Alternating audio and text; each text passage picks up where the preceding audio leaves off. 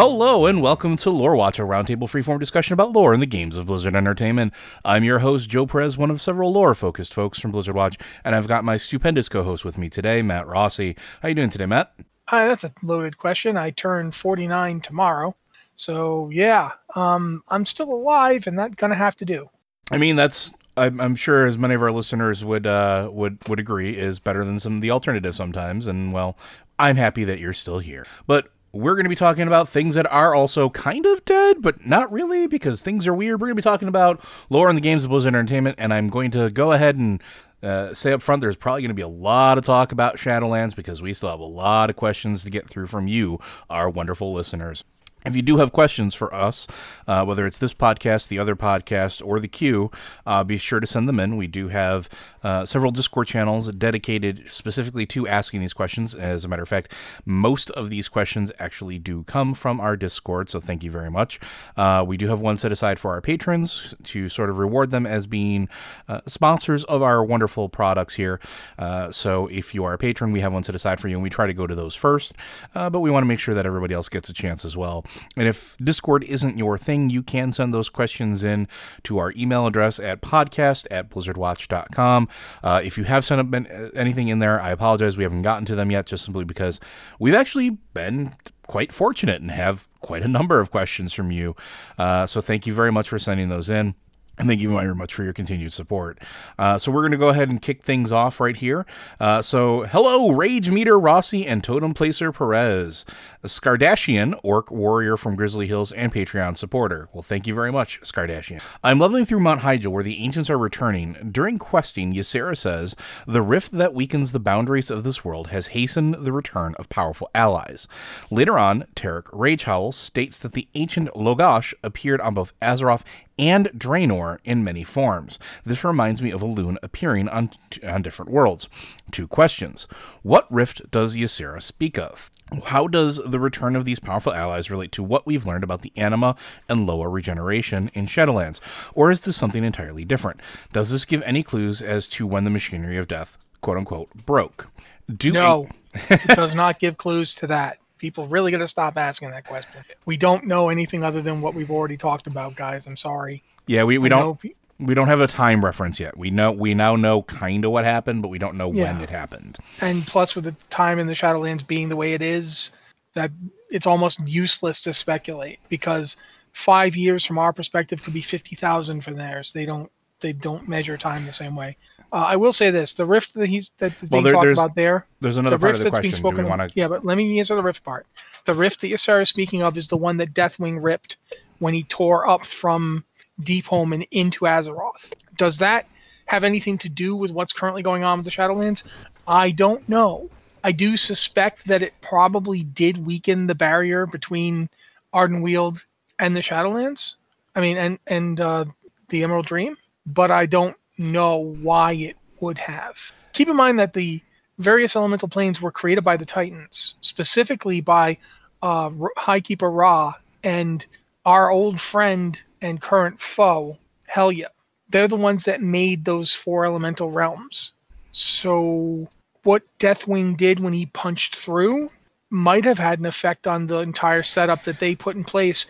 And we're starting to learn a lot about the Emerald Dream. Seems to predate the Titans. Yeah. But we know that the Titans did something to it, specifically Freya. And it's quite possible that it's related to whatever Freya did to the Emerald Dream that is connected to what Deathwing did here. Because we also saw that the old gods were attacking the Emerald Dream. In Legion, we got to see the fallout from that. I still have the Void Rose in my bag from that, because why not? And we saw Ysera involved in that. Ysera, the shade of Ysera or a reflection of Ysera. And spoilers for Shadowlands, but Ysera comes back in Ardenweald as a... I don't know how you would put what exactly happens to her. You want to talk about that, or do you want to talk about something else? So let's talk a little bit about it, because I as I've picked Ardenweald as my covenant, I've actually literally just got through some extra stuff today that gives me a little more insight into it, which, if players out there, you've already done this, I apologize if I'm telling you old news, but for those of you that didn't choose Ardenweald or are still going through your upgrades for your covenant, this might be some new news for you. So one of the things that I found very, very interesting about how Ardenweald works is that there are two different ways, apparently, that things are brought back to life. There is it's the Grove of Awakening, and this one seems specifically for those souls that are going to be awoken inside of Ardenweld to stay in Ardenweld. And this is important because this is where we take Ysera's seed. So as you're doing the questing, you're told that there's this one wild seed that's been saved, being struggling with nightmares and everything that's happening. And we find out throughout this questing that it is Ysera. We help her deal with her nightmares, which involve murdering her friends over and over again. So the whole Temple of Elune battle in Azjuna, or Val'sharah, excuse me. Her succumbing to the nightmare, all of the things that involved Xavius and all that stuff, all of those things you deal with and bring her peace. And you actually beg the Fairy Queen, basically the Winter Queen, to bring her back. And not just you, but every single member of the court, every Droman, every important fairy, even the members of the Wild Hunt who you've helped out through this entire time, all of them are saying, no, you're going to bring this seed back to life. And the Queen's response is, okay, well, we're going to bring her back to life, but they bring her back to the Grove of Resurrection, or Grove of Awakening, where she is awoken and her eyes turn to the blue of the fairies. She's now part of Ardenweld. And this is something that they make very, very clear. It's not that she, can go back. She's not reborn in a way that she can go back to Azeroth, which is very fascinating, but she's stuck to serve the Grove now. Now there is another section that is the Queen's Conservatory. And it's one of the items one of the places that you can actually unlock if you choose the Covenant. And as you do this, you actually nurture wild seeds. You put souls into wild seeds to resurrect them and send them back to their world. Now, in-game mechanically, it's just to give you extra bonuses, whether it's consumables or it's very similar to like garrisons where you would, have the farm or have the mine that you could go into and get things, get crafting materials. This gives you crafting materials or anima or cosmetic things as well. But it's fascinating because there is a separate section that is not widely used, at least by the rest of the Fairy Court, and all of the NPCs in there are very specifically dedicated to this particular conservatory. Like, they don't go anywhere else, unlike all the other Fairy Court members who can basically go wherever they want to any of the groves that they want and travel throughout Ardenweld. It's also separated like its own little subplane within Ardenweld, mostly I think to keep it safe from outside incursion. So like it's almost like this floating platform in the middle of nowhere. Like you can see Ardenweld, but like you can't see down. It's really well removed, but the souls you bring back, the souls that you nurture back to life, that you awaken, they emerge from the wild seeds. And they look very much like the Titan souls. They're the constellation of stars inside of the gaseous forms, and then they leave and go back to their plane. And how you're introduced to this too is fascinating as well, because one of the first things you do is the Queen takes you through the ceremony of resurrection, and by doing so, she's resurrecting a cloud serpent, and not just any cloud serpent. It's the cloud serpent that's hanging out in the Vale, the one that you need all those not Sulon, the one that you need the sky shards to get at. Oh, okay. So it's the red crackling lightning cloud serpent, and you're sending it back to Azeroth. Like, that's the first thing you do. It's absolutely fascinating. Now, I think that there is, going back to what Matt was saying earlier, just to sort of go back to the root of the question, I think that there is something that when Deathwing ripped through the world that some of the barriers did weaken, because during Cataclysm, the barrier between all of the elemental planes was weakened, was thinned. And I had this thing that I said maybe a month ago at this point. It was that everything seems to sort of touch Azeroth in almost like this weird balance state. That like the prime material plane seems to be this place where all of these extra realms can touch to varying degrees, and Azeroth almost seems like the nexus point. So if he rips from one plane of existence to another plane of existence that could have catastrophic effects to others, especially because it's almost like a closed system, right?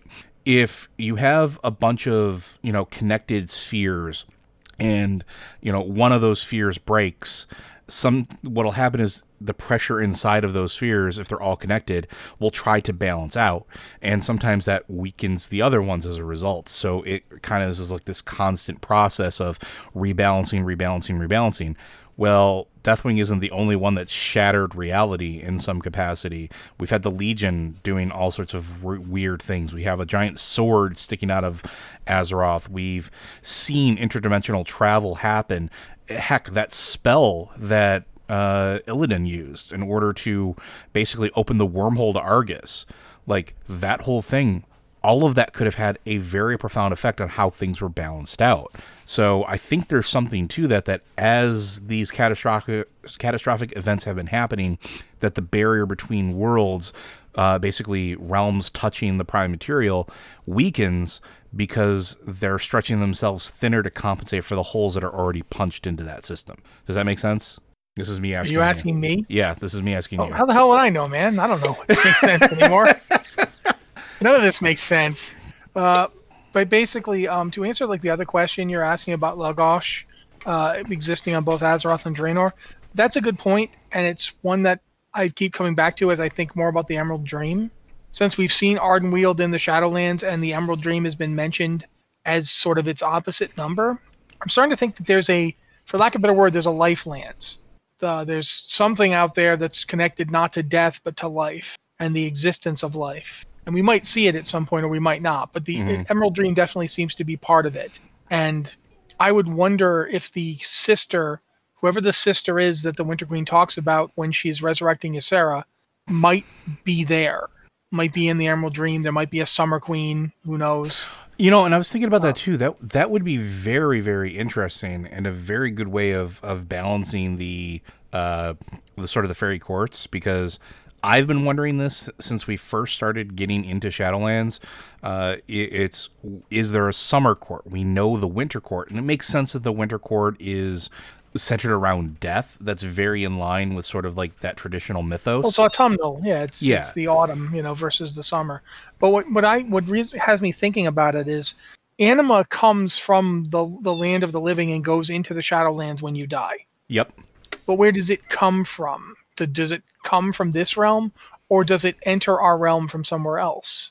If this is all cyclical and things are returned to life from the Shadowlands, does that anima come from somewhere else? Is there a realm where anima flows from that enters into our world? I don't know the answer to that question, but it does seem to me like if we take the Emerald Dream as the opposite reflection of Ardenweald, then the Emerald Dream would basically be connected to something similar to the way Ardenweald is a Shadowland.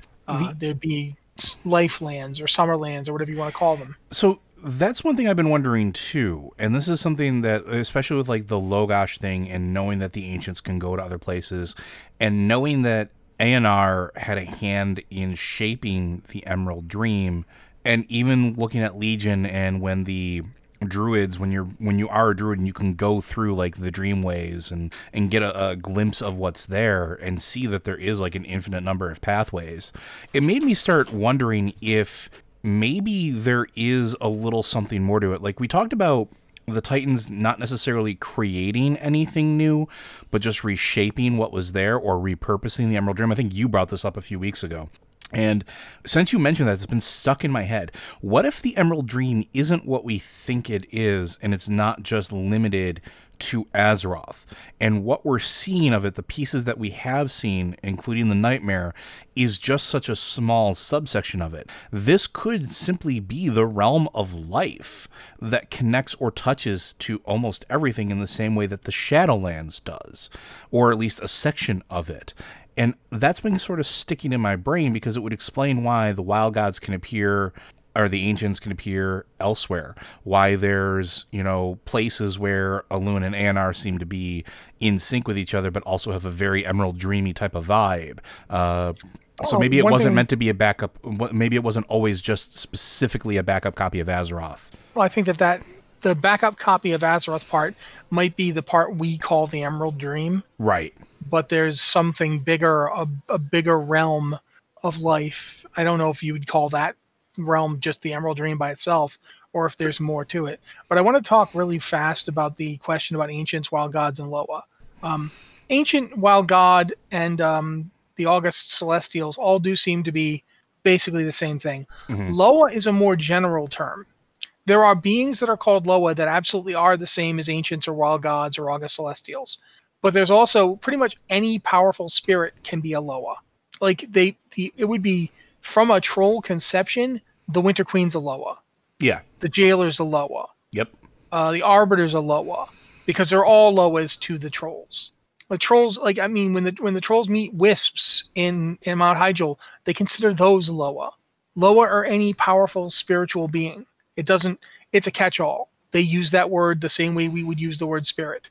Yep, they really do.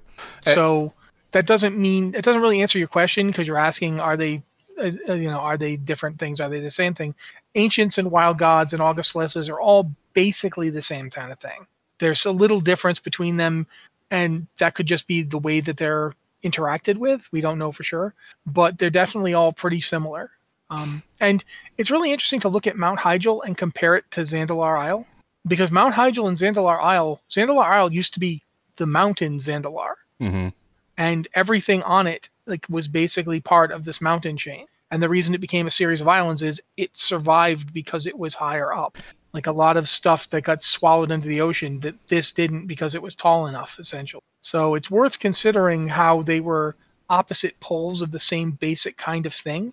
Down to they both had trolls living around them. Mm-hmm. And to the dark trolls who now only exist as like one troll who lives in Zandalar, to the dark trolls, all the things we call Ancients or August Celestials would have been Loa, and that's how they would have interacted with them. And Elune would have been a Loa from their perspective. So Loa is a very general term.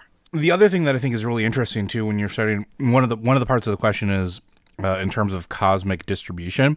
If you do the Other Side dungeon, there's some very interesting connotations in there as you go through. Yes, we get a bunch of stuff from our world, from Azeroth, as far as the encounters go, but one of the encounters is essentially touching another planet elsewhere. We don't know where it is or what it is exactly, but one of the encounters is with one of those, why can't I think of the name of them now? Brokers. Brokers aren't from Azeroth. They're not native to at least. They're supposedly from the Shadowlands. They say they're from a weird alternate Shadowland. No one knows what it is. Yeah, but they seem to have access to a world with other beings, which could be part of the Shadowlands. It could be one of the other things. And there's a question later on that actually asks something about this later, which we'll get to. But it's fascinating to me because that person made a deal with Bwamsamdi, that broker. So that means that the reach of Loa might be larger than we think. And what that means or what that could mean for the future, I don't know. But I think in terms of cosmic distribution, I think even there, it's just based on how powerful that particular spirit or god or ancient or Loa, whatever you want to call it, is, and what its sort of domain of influence is as to how far it can reach or where it goes to look. Because even Muezala makes references to something beyond just Azeroth, and not just the Shadowlands. It's very vague, but it is there when he's talking with Bwamsamdi and having his argument back and forth with him in the Other Side. So there might be more to it, and we might see more about that in the future. I'm actually kind of hoping we do, because I think now that we're in Shadowlands, it is a perfect opportunity to learn some interesting things, in particular about the Ancients, the Wild Gods, and the Loas, and how they interact with the world of the living. So hopefully that answers your questions. Probably a little bit more than you bargained for, but hey, that's why you guys are here, isn't it? All right, our next one. Howdy, fellas. Thros Helheim, the Vision of Zekhan, was given in Shadows Rising of Sarfang the Light's treatment of Bridenbad. These are a few examples of portions of the Shadowlands and possible other afterlives we know are out there, but not available in 9.0. Also, Steve Denouser said in an interview that demons and magical creatures upon death return to their respective realms. With all this evidence and a moment of speculation, what do you think we might see in 9.1 and beyond? What realms could you speculate are waiting for us to travel through the Shadowlands? Thanks for the entertainment and inspiration. This is Kali Apali, who's also a patron supporter. Sorry to be the guy who I always am. Neither Thros nor Helheim are in the Shadowlands. For that matter, neither is the Halls of Valor. They are not in the Shadowlands. Just because a realm is someplace dead people end up doesn't mean it's in the Shadowlands. Sometimes on purpose, it's not in the Shadowlands. They're pocket dimensions a lot of time. Yeah. And sometimes they are. For instance, we just talking about it.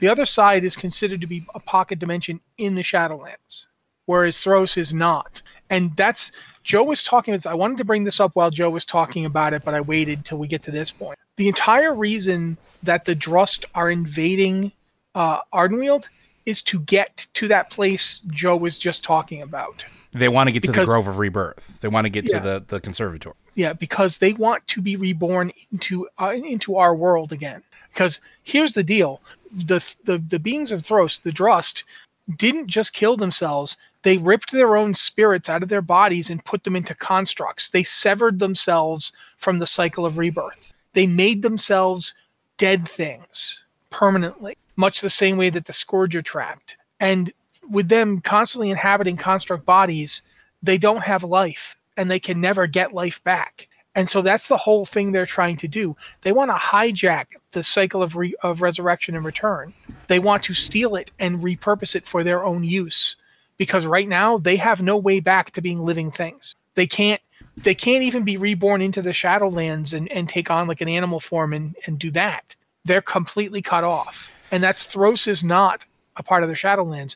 Thros is very deliberately a prison that imprisons them. Yeah, and I think part of the reason for the question though is because Thros has been referred to oftentimes absolutely. as a death realm, right? That's exactly what I'm getting at here. There are realms like Thros and Helheim that are outside of the cycle of the Arbiter.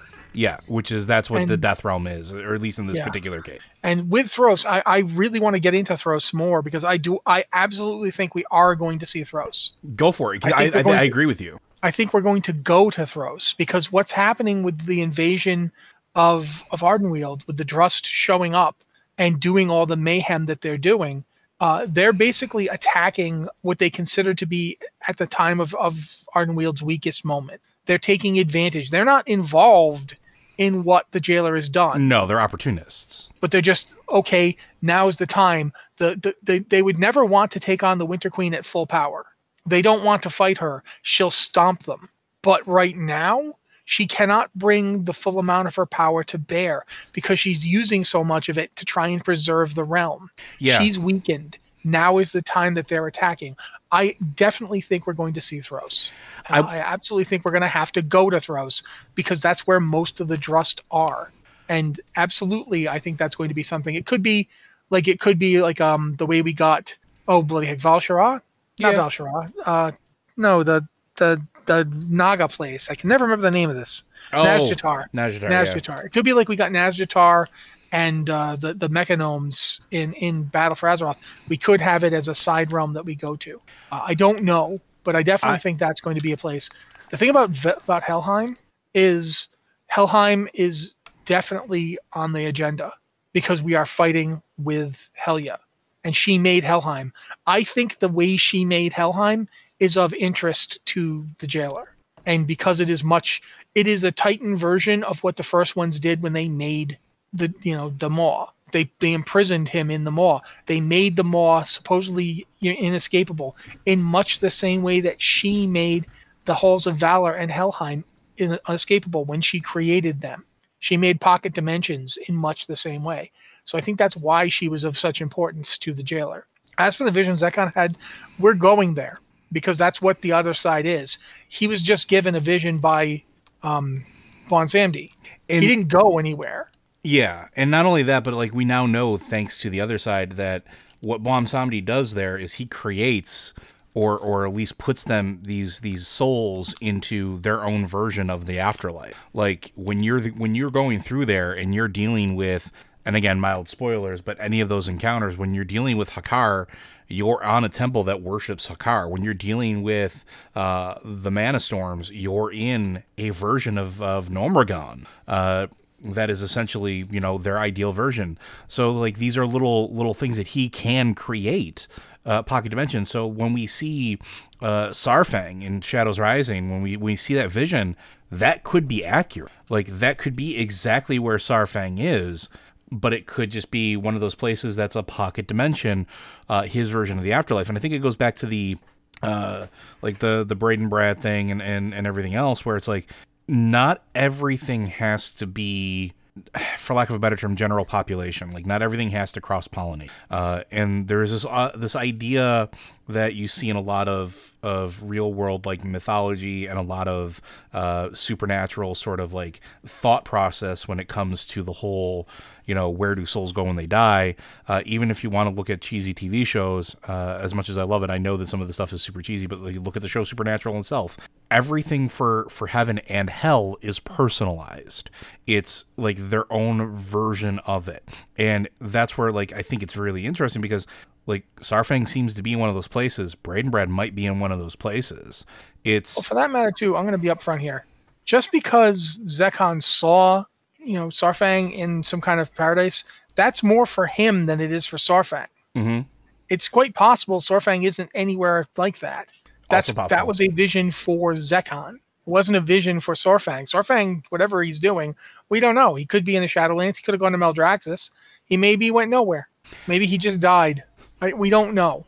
But I do know he's not in the Maw because we're not currently fighting Saurfang, leader of the Maw. That's a joke because Saurfang would have kicked the jailer's butt and taken over by now. Probably. Yeah. But in all sincerity, Cleave Master aside, rest in peace, buddy. I definitely think that some of these places you're mentioning are going to pop up. I'm on the Thros bandwagon too, especially with dealing with Ardenweld as you advance through the campaign stuff. One of the things that's really fascinating is the Drust are using portals, like magic portals, to teleport into Ardenweld, and it's interesting because Ardenweld, when you're dealing with like the Wild Hunt and the Grove Tenders and everything, they've never seen that before. But when you're dealing with certain other factions like the Brokers, it's nothing new to them. This is what they do. They can open up portals between lands without the intervention of anybody in Oribos. So they're just like, yeah, okay, whatever. I would not be surprised if you're like right on the money and then we just start making a deal with a broker to say, you know what, we need to go there and finish this. Open up a portal to Thros. We're going to go kick some weird Wicker Man butt. Like, it's going to happen. Yeah. And it's actually, there's one of the things that's said is that Thros is actually an outgrowth or a subsidiary of the Emerald Nightmare. Yeah. Because Thros was created by druids. Mm-hmm. And they didn't know what the Emerald Nightmare was. They weren't in contact with the people back, they weren't in contact with the Cenarian Circle. They were using their own magic in their own way. And we know that the Drust druidic arts are still preserved, and it's very death oriented. Mm-hmm. So it's quite possible this is like using the shadow. It's using the void as a back door into the Shadowlands.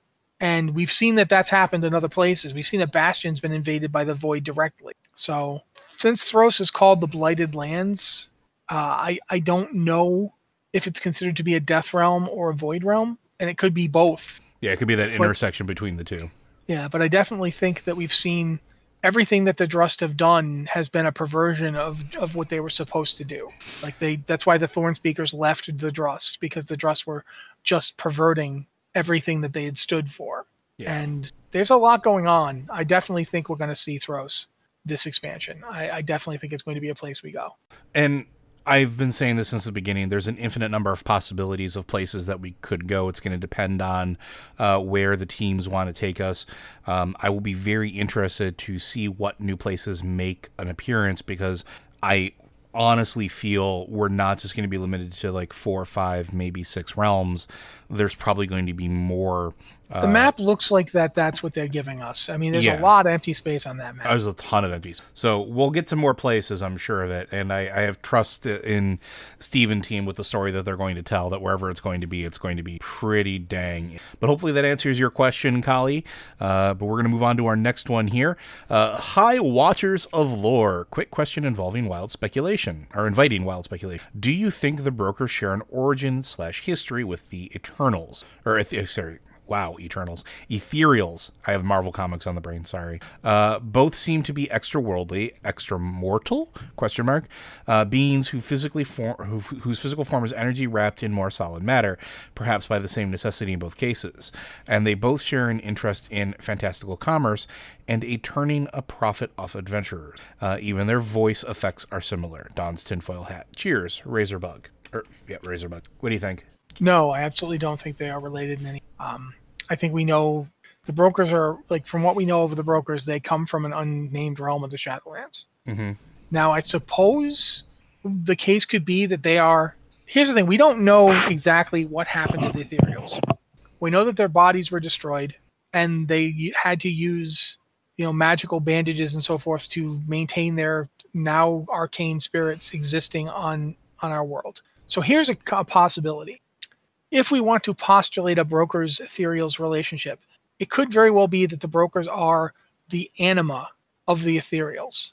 When they were sundered by what happened to Karesh, their spirits were split, and part of them went to the Shadowlands, where it couldn't be part of the cycle. It couldn't be judged because it wasn't whole. We know that when someone dies, but they're in a weird case, they're judged as a they're judged as a whole. The various pathways are all considered part of one spirit, and they're judged as that spirit. I don't understand this. It's never made a lot of sense to me, but it's what we've been told. Like, for instance, when our version of the original Gul'dan died, apparently his entire soul, all the versions of Gul'dan that existed, were judged, even though there was another Gul'dan running around. You got me as to how this works. I don't know. Time doesn't really exist there, so people can die at variously different times, and it doesn't matter, because in the Shadowlands there is no time. So you're all going to die eventually. You all die eventually. You all get there. You got. That's just what it is. So if the brokers were split off in that way, and they're part of them went to the Shadowlands, it might very well have ended up in another realm and not been judged, because they weren't whole. They weren't the whole being. And the rest of them isn't ever going to go to the Shadowlands, because they're now this weird arcane presence that exists in our universe. Like, I've never heard it explained to me whether or not you can actually kill one ethereal. Mm-hmm. Like, if I kill them and their wrappings get ripped open, can they just drift over and find a new body, like Wildfire from the old Legion comic books? Like, can they just get a new suit? Like, oh, I got some new wrappings, I'm fine. I don't know the answer to that question. So I don't think the brokers are supposed to be related to the ethereals, but if you were going to postulate an origin for them, that's one possibility. See, and I've been thinking that maybe they're not related to the ethereals in any capacity other than rivals to the ethereal. So one of the things I find fascinating is that, like, they occupy a similar space between worlds, because that's what ethereals were originally sold to us as. We know they have a planet, but they basically are planet walkers, or at least that's what we were told. Like, they walk through, the twisting nether, get to different planets, collect arcane items and artifacts, and have transactional relationships. Well, what if it's not just traveling through space, but also traveling through, like, dimensions? Ethereals open up gates very similar to how the brokers do it. We actually help them in many cases in Burning Crusade do exactly that. We help them form a lot of these gates and help them jump in from wherever they're stationed nowadays. But what if they're not the only race out there that did that? And while the ethereals were focused mainly on arcane, brokers were always more interested in anima, because that seems to be the case. I would not be surprised if they just happen to be, the big reveal is that brokers aren't dead. They're not necessarily Shadowlands native entities, that they're just there, that they can go there, which is why they can move between the different planes without any extra intervention. Though, I'm gonna tell you something that I think contradicts what you're saying. Okay. The brokers have various symbols on their bodies. Mm-hmm. Those symbols are also seen in other places in Oribos, which is not a city they made, and they're also seen on other First One artifacts that you find in the Shadowlands, which would imply that the brokers are somehow related to the creation of Oribos or the creation of the creation by the First Ones. So it's possible that they're not dead. Like, I think that the not dead thing is interesting. What if they're not necessarily, they were intended for a different purpose? Yeah, then that's entirely possible too. And it's also entirely possible that's for the ethereals as well. Except no, there's not. We know exactly how the ethereals got the way they got. And it's nothing to do with being created by a higher power. It's the destruction of a void being. I feel like the fact that they're similar is just the fact that you're always going to get some people trying to occupy niches. But I don't think they actually are related. I don't think there's any real evidence of them being related. It's just that they like the same stuff. Goblins like a lot of that same stuff, and we don't ever worry that they're related to ethereals because we know they're not. You know what I mean? Like, sure. They're not that similar. I don't think the ethereals are all that similar either. I don't think that they're contained the same way. I think they're actually, I don't know, artificial is the only word I can think of to describe it. I think they're creations. Well, and I think I'm fine with that, but what I was getting at was I'm wondering if there's an entire series of races that were created for a specific purpose by the first one. Because there's nothing that says that the first ones didn't have any hand in what happened in the material plane, right? Like, there's nothing that says that they were only limited to the Shadowlands, right? We don't know what they were yet, and we know that for some reason their technology responds to us, and we're not of the Shadowlands, right? There's a lot of things that could really take this for a spin. What if there are other races that are very similar to ethereals and brokers, but all of them have a very specific focus? Maybe they were designed or destined to do certain things like, I don't want to say curation, but what if that tends to be what they were supposed to do, like curate this particular element or curate this particular realm's, X or Y. So I don't know, like you may be absolutely right. There could be just that they're just artificial beings that, were created for whatever reason, but I think there might be some relation between them. There might be other races.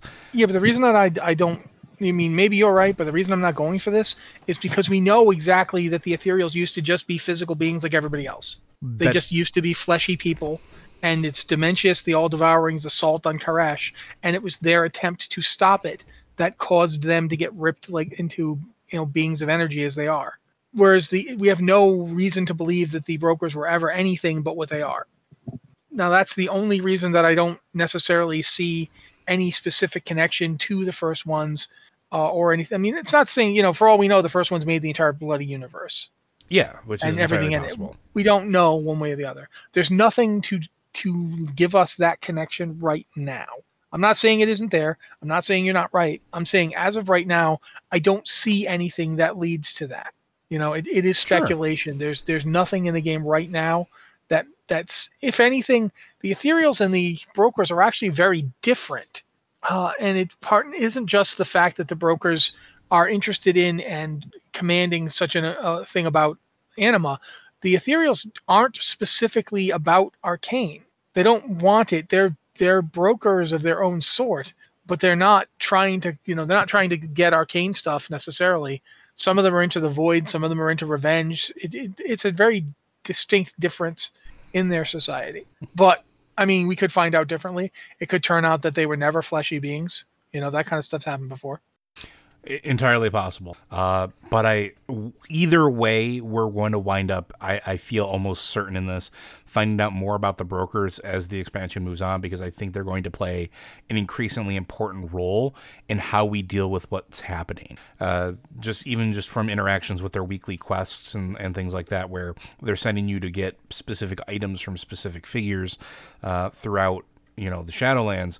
I think it's going, and with everything that's happening with Venari in the Maw, there's going to be some form of climax, some form of like culmination of our dealings with them, I think.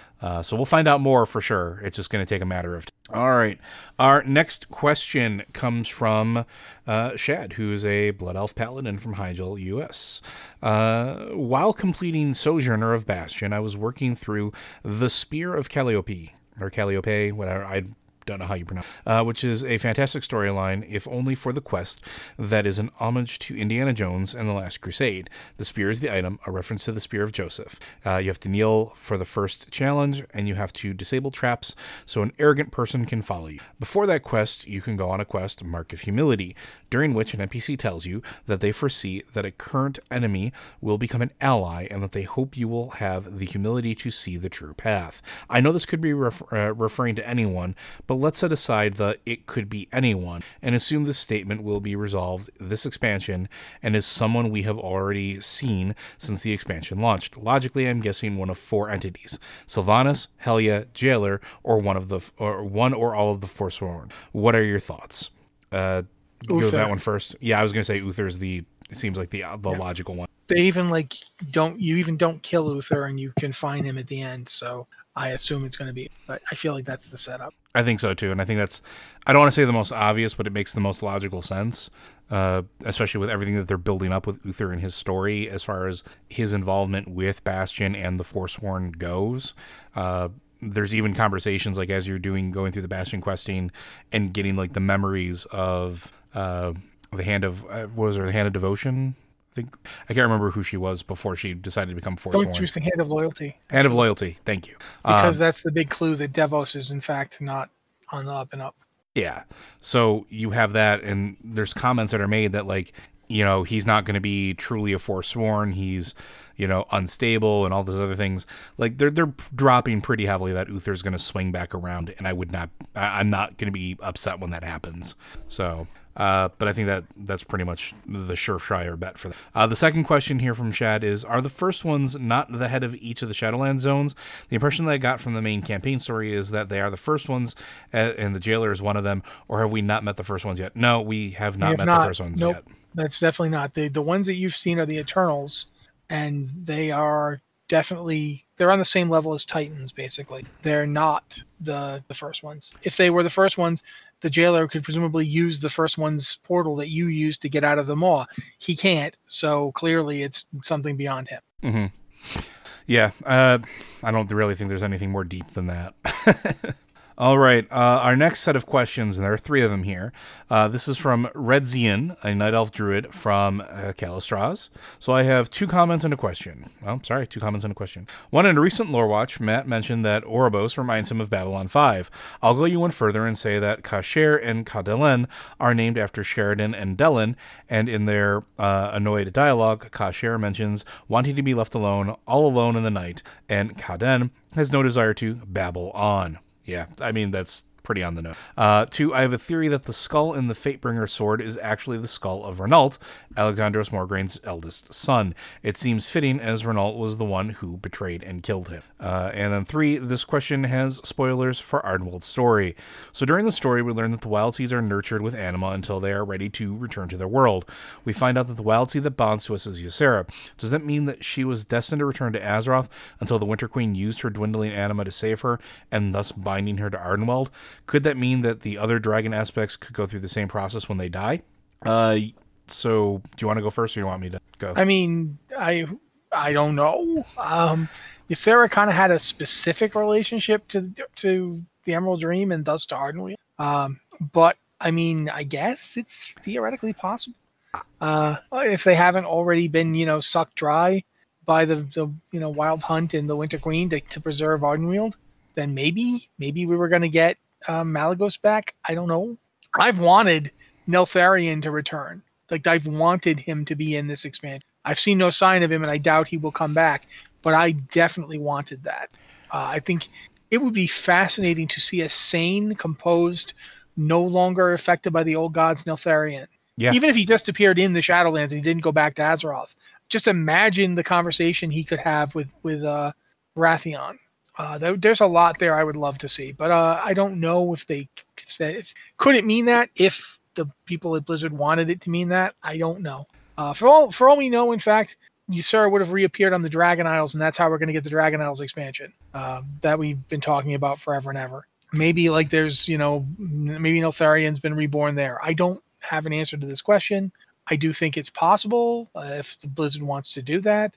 I definitely think they've given themselves room to do it if that's what they want to do. Yeah, and I'm sort of in the same camp. I think they could do that if they so choose to, but I think most of it is that Ysera had sort of a special bond with the Emerald Dream, and as a result was almost being treated like one of the ancients as far as the cycle of rebirth goes. But the distinct impression that I get from doing the Ardenweald stuff during the Covenant is that anybody can go back. It's not just limited to, the ancients and the old gods and the Loas and supremely powerful beings. It's anyone that the Winter Queen deems worthy of going back, essentially. And I'm starting to take the fact that she bound Ysera in the way that she did as almost like I don't want to say like sticking up, two fingers at her sister, but I think it is kind of that sort of like not nice response to being demanded upon when everything else is going sideways. It's like, okay, I'm going to use what limited anima I have to bring her back, but she's going to be bound here, not going to be sent back to her world like you assumed that she was going to, because otherwise she would have taken her to the conservatory instead of the Grove of Awakening, and you would have had a completely different, set of anything. So could they do this with the other dragon aspects? Probably. The way that it sets up, any spirit that can be put into a wild seed and fed anima and resurrected through that grove, through the conservatory, can and will be sent back to whatever their mortal realm is. I don't think it's limited. So Blizzard has all the wiggle room that they want here. It could be a thing where maybe, Coralistraz? I think that was the mate of Alexstrasza. Yes, Coralistraz. Yeah. Crassus. Like, maybe he gets sent back and he's on the Dragon Isles and that's where they come back, because we don't know how. That's the other thing. Like, we don't know when something comes back, where they come back. Like, that has not been explained. Like, we know Loa come back. We know Wild Gods come back. But we've seen it in case of one. Yeah. We saw Cenarius return, and he returned through a portal in Hyjal. That had to be opened by us. Yeah. So it's quite possible that there's some places where you can bring them through. I don't, but I think in general, yes, it's possible. To go a little bit in about the whole, Renault. I mean, maybe it was his skull, but that would imply that Alexandros Mograine went back to our world and grabbed his kid's skull, which I don't think they're supposed to be able to do. Like, once you're there, you're not supposed to come back. So I don't think so. But it's not that he would. I don't know that he would pause from it. Although I don't know that he has that kind of animus. He struck his son down. And that's actually interesting because, I just got done saying you're not supposed to be able to come back. But yeah, it's true. Alexandros appears and kills his son. Maybe he brought it back with him. I don't know. That's a good point. Yeah, I mean, it's entirely possible. But yeah, I don't know. Hopefully that answers your question. And I don't know. I think we'll find out more about Alexandros, his role, and how he's got Fatebringer set up as that sort of storyline progresses. So if you have chosen to go to the Bone City route of your Covenant, please report back and let us know, because I'd be curious what you guys run across as you. Our next question comes from Tetsemi. A question for Lore Watch. How similar are the Tauren and the Night Elf cultures in regards to Earth Mother / Elune worship? Is there a mutual respect there culturally, or are they at odds? I think until they burned the tree, there could have potentially been a respect, but I think that's all gone out the window now. In terms of culture, in terms of the way their cultures approach these things, Night Elves tend not to really talk about the world or the Earth Mother itself. And to the Tauren, Elune is just one of two figures that kind of deal with the Earth Mother as subsidiary units, like the eyes of the Earth Mother. So there's room to talk about it, but they definitely don't view the world in the same way. The Night Elves, because the Night Elves tend to focus on the moon and the night more than they do the world itself, the Earth Mother, which is a more Tauren concept. Both are into nature, and there's certainly, there's evidence of there being a Tauren druidic tradition of sorts well before Malfurion taught Hamul. Like they at one time they seemed to have their own form of druidism that fell by the wayside because they were. It should be pointed out that they were in contact with Cenarius and his father, and that they knew them, Malorn and Cenarius. I believe do they call Malorn Aparo, or is that the son? I don't remember. I'll have to look up at some point, but they would definitely the Tauren preserve a version of the Cenarius myth. There's room culturally for them to talk, but I definitely think that Joe's correct that the whole thing where you come to their land and burn it and kill thousands of their people, it's going to be real hard for Tauren and Night Elves to come to common cause anytime soon. I would guess Hamul doesn't get many calls back from Malfurion nowadays. Probably not, no. The two talk at all, it would probably be very terse. I mean, it's probably fair that Hamul was busy. Like, I don't think Hamul was involved in that attack. I think he was down in Silithus and had no more knowledge of it than anybody else. But nevertheless, I think that Malfurion's current perspective is much more aggressive towards the Horde than it ever was before. So yeah, and I would agree. But yeah, I think there's room for them to talk. The Tauren tend to say like, yeah, all that stuff you think is cool, but what about this? And the Elves tend to be, we don't care about that. So yeah, there's room to talk if they ever come to peace again. But yeah. So I think we have time for one more question, and this one comes from King Pluto. Question for Lorewatch. So was Odin's eye given to the jailer? And if so, is there a chance that the jailer's giving him sleeper agents in which he has control of already on Azeroth for when he escapes the Maw? The question seems to be implying that sleeper agents are in control by Odin, but no. So we don't know where the eye went. We know that Moizala made the deal and bargained for the eye. We assume that it was given to the jailer, but it is an assumption right now. We don't know for sure. We know that Moizala does not have it, at least not at the time that we kick his teeth in the other side.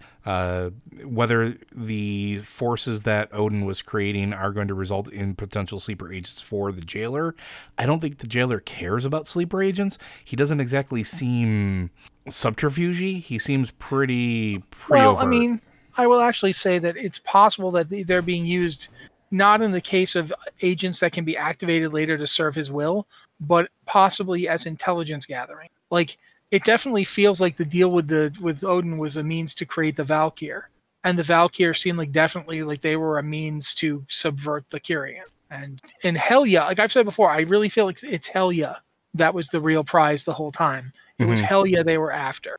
They wanted Helya's knowledge. They wanted Helya's gift for creating dimensional barriers and creating pocket dimensions because they wanted a way out of one.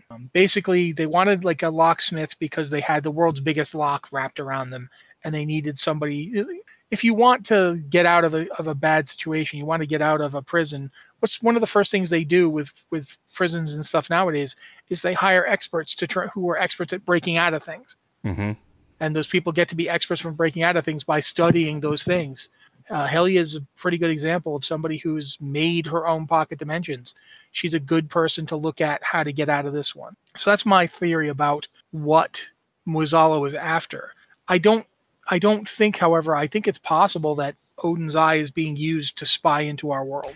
And I quite agree. Possibly looking through Odin himself, or the things, any of the Valkyr that Odin creates. Or any of the Valajar. Yeah, maybe. We don't know. Yeah, I'm on that same side though too. I think that's the most likely thing, is that it's Odin's eye that allows the jailer to look into our world from his prison, and I almost like the Palantir type thing. I would not be surprised if we get to a point inside of whatever raid or level of Torghast we go into to start punching the jailer that we see an encounter that revolves around that, or shows us some things that we're seeing through that eye, because it gives me that sort of vibe that it's like, yeah, I can see what's going on with using this item that happens to be a piece of a Titanic watch, or a Titanic custodian, essentially. Sure, why not? It makes perfect sense, especially if you consider that I think it would be treated like a soulbound item, like a soulbound item or soul-linked item, where, of course, it's part of a living creature. Why can't you use it to sort of spy or divine what they have access to? I think we actually might have time for one more, so let's see if we can get this in. This is from Spoody. Lore Watch or Blizzard Watch question. In the quest Working for a Living, in Maldraxxus, you use a broker portal to go to a different world to capture a creature. This world is the same map used in Invasion Point Arnor. Do you think that this is a sign that we may see more of the Legion invasion world in the future? Thanks for all that you do. Have been a listener since the olden days. Spoody the No Mage from Ellen. I mean, it might be, or it might just be them reusing something they had so they didn't have to design a whole new world just for one quest. But yeah, that's me being cynical. It is certainly possible we might see those worlds again. I mean, we know that there are other worlds that the Shadowlands connects to, so it's possible. I honestly hope that that's something we see a little bit more of. Personally, I'd love to see more worlds in which the Shadowlands touch and sort of start weaving things together a little bit, because I think it would give a little more, I don't want to say solidity, but a little more connection to like what the Legion was doing with these worlds that they didn't destroy. Because we know the Legion visited countless worlds and that they destroy them or purge them of all life or burn them to the ground. But these worlds that we go to, there's still life there. The Legion's still present there. Why? What were they using it for? Was it just to, make another demon engine or an engine of souls or whatever? Or was there a particular reason? Is it because we know that the Legion probably at one point would have wanted to get into the Shadowlands? There's a lot of power there. If the Void wanted to go there, the Legion very clearly would want to go there to find out what the Void wanted. So even if nothing more than to deny them that sort of whatever power or whatever they're looking, since ultimately the Legion's goal was to destroy the Void. So there could be something there. And I'd like to see maybe a little bit more about that. Were these worlds kept Legion habitable for a reason? Is it because they were closer to that sort of thinning veil between our universe and the Shadowlands? Was it all part of that process? So maybe, of course, it could also be the cynical thing that Matt said, where it's like, no, we just want to reuse this map. It's easier than making a whole new map. Entirely possible, but I hope it spins off into something a little more important. I think that would be very, very, very cool. But I think that's all we're going to have time for today. Blizzard Watch is made possible due to the generous contributions at patreon.com/BlizzardWatch. Your continued support means this podcast site and community is able to and grow. Blizzard Watch supporters enjoy exclusive benefits like early access to the podcast, a better chance at having your question answered on our podcast or the queue, and an ads-free site experience. And again, if you have any questions for the podcast, be sure to send them in to any of our Discord channels. Patrons do get first billing. And if you don't want to use Discord, be sure to send them into podcast@blizzardwatch.com. And again, thank you for your continued support. Without you, our listeners, we wouldn't be able to make this content, which I'm very grateful that we. But without further ado, we'll let you go, and we'll see you guys next week. Dolphins on Spees.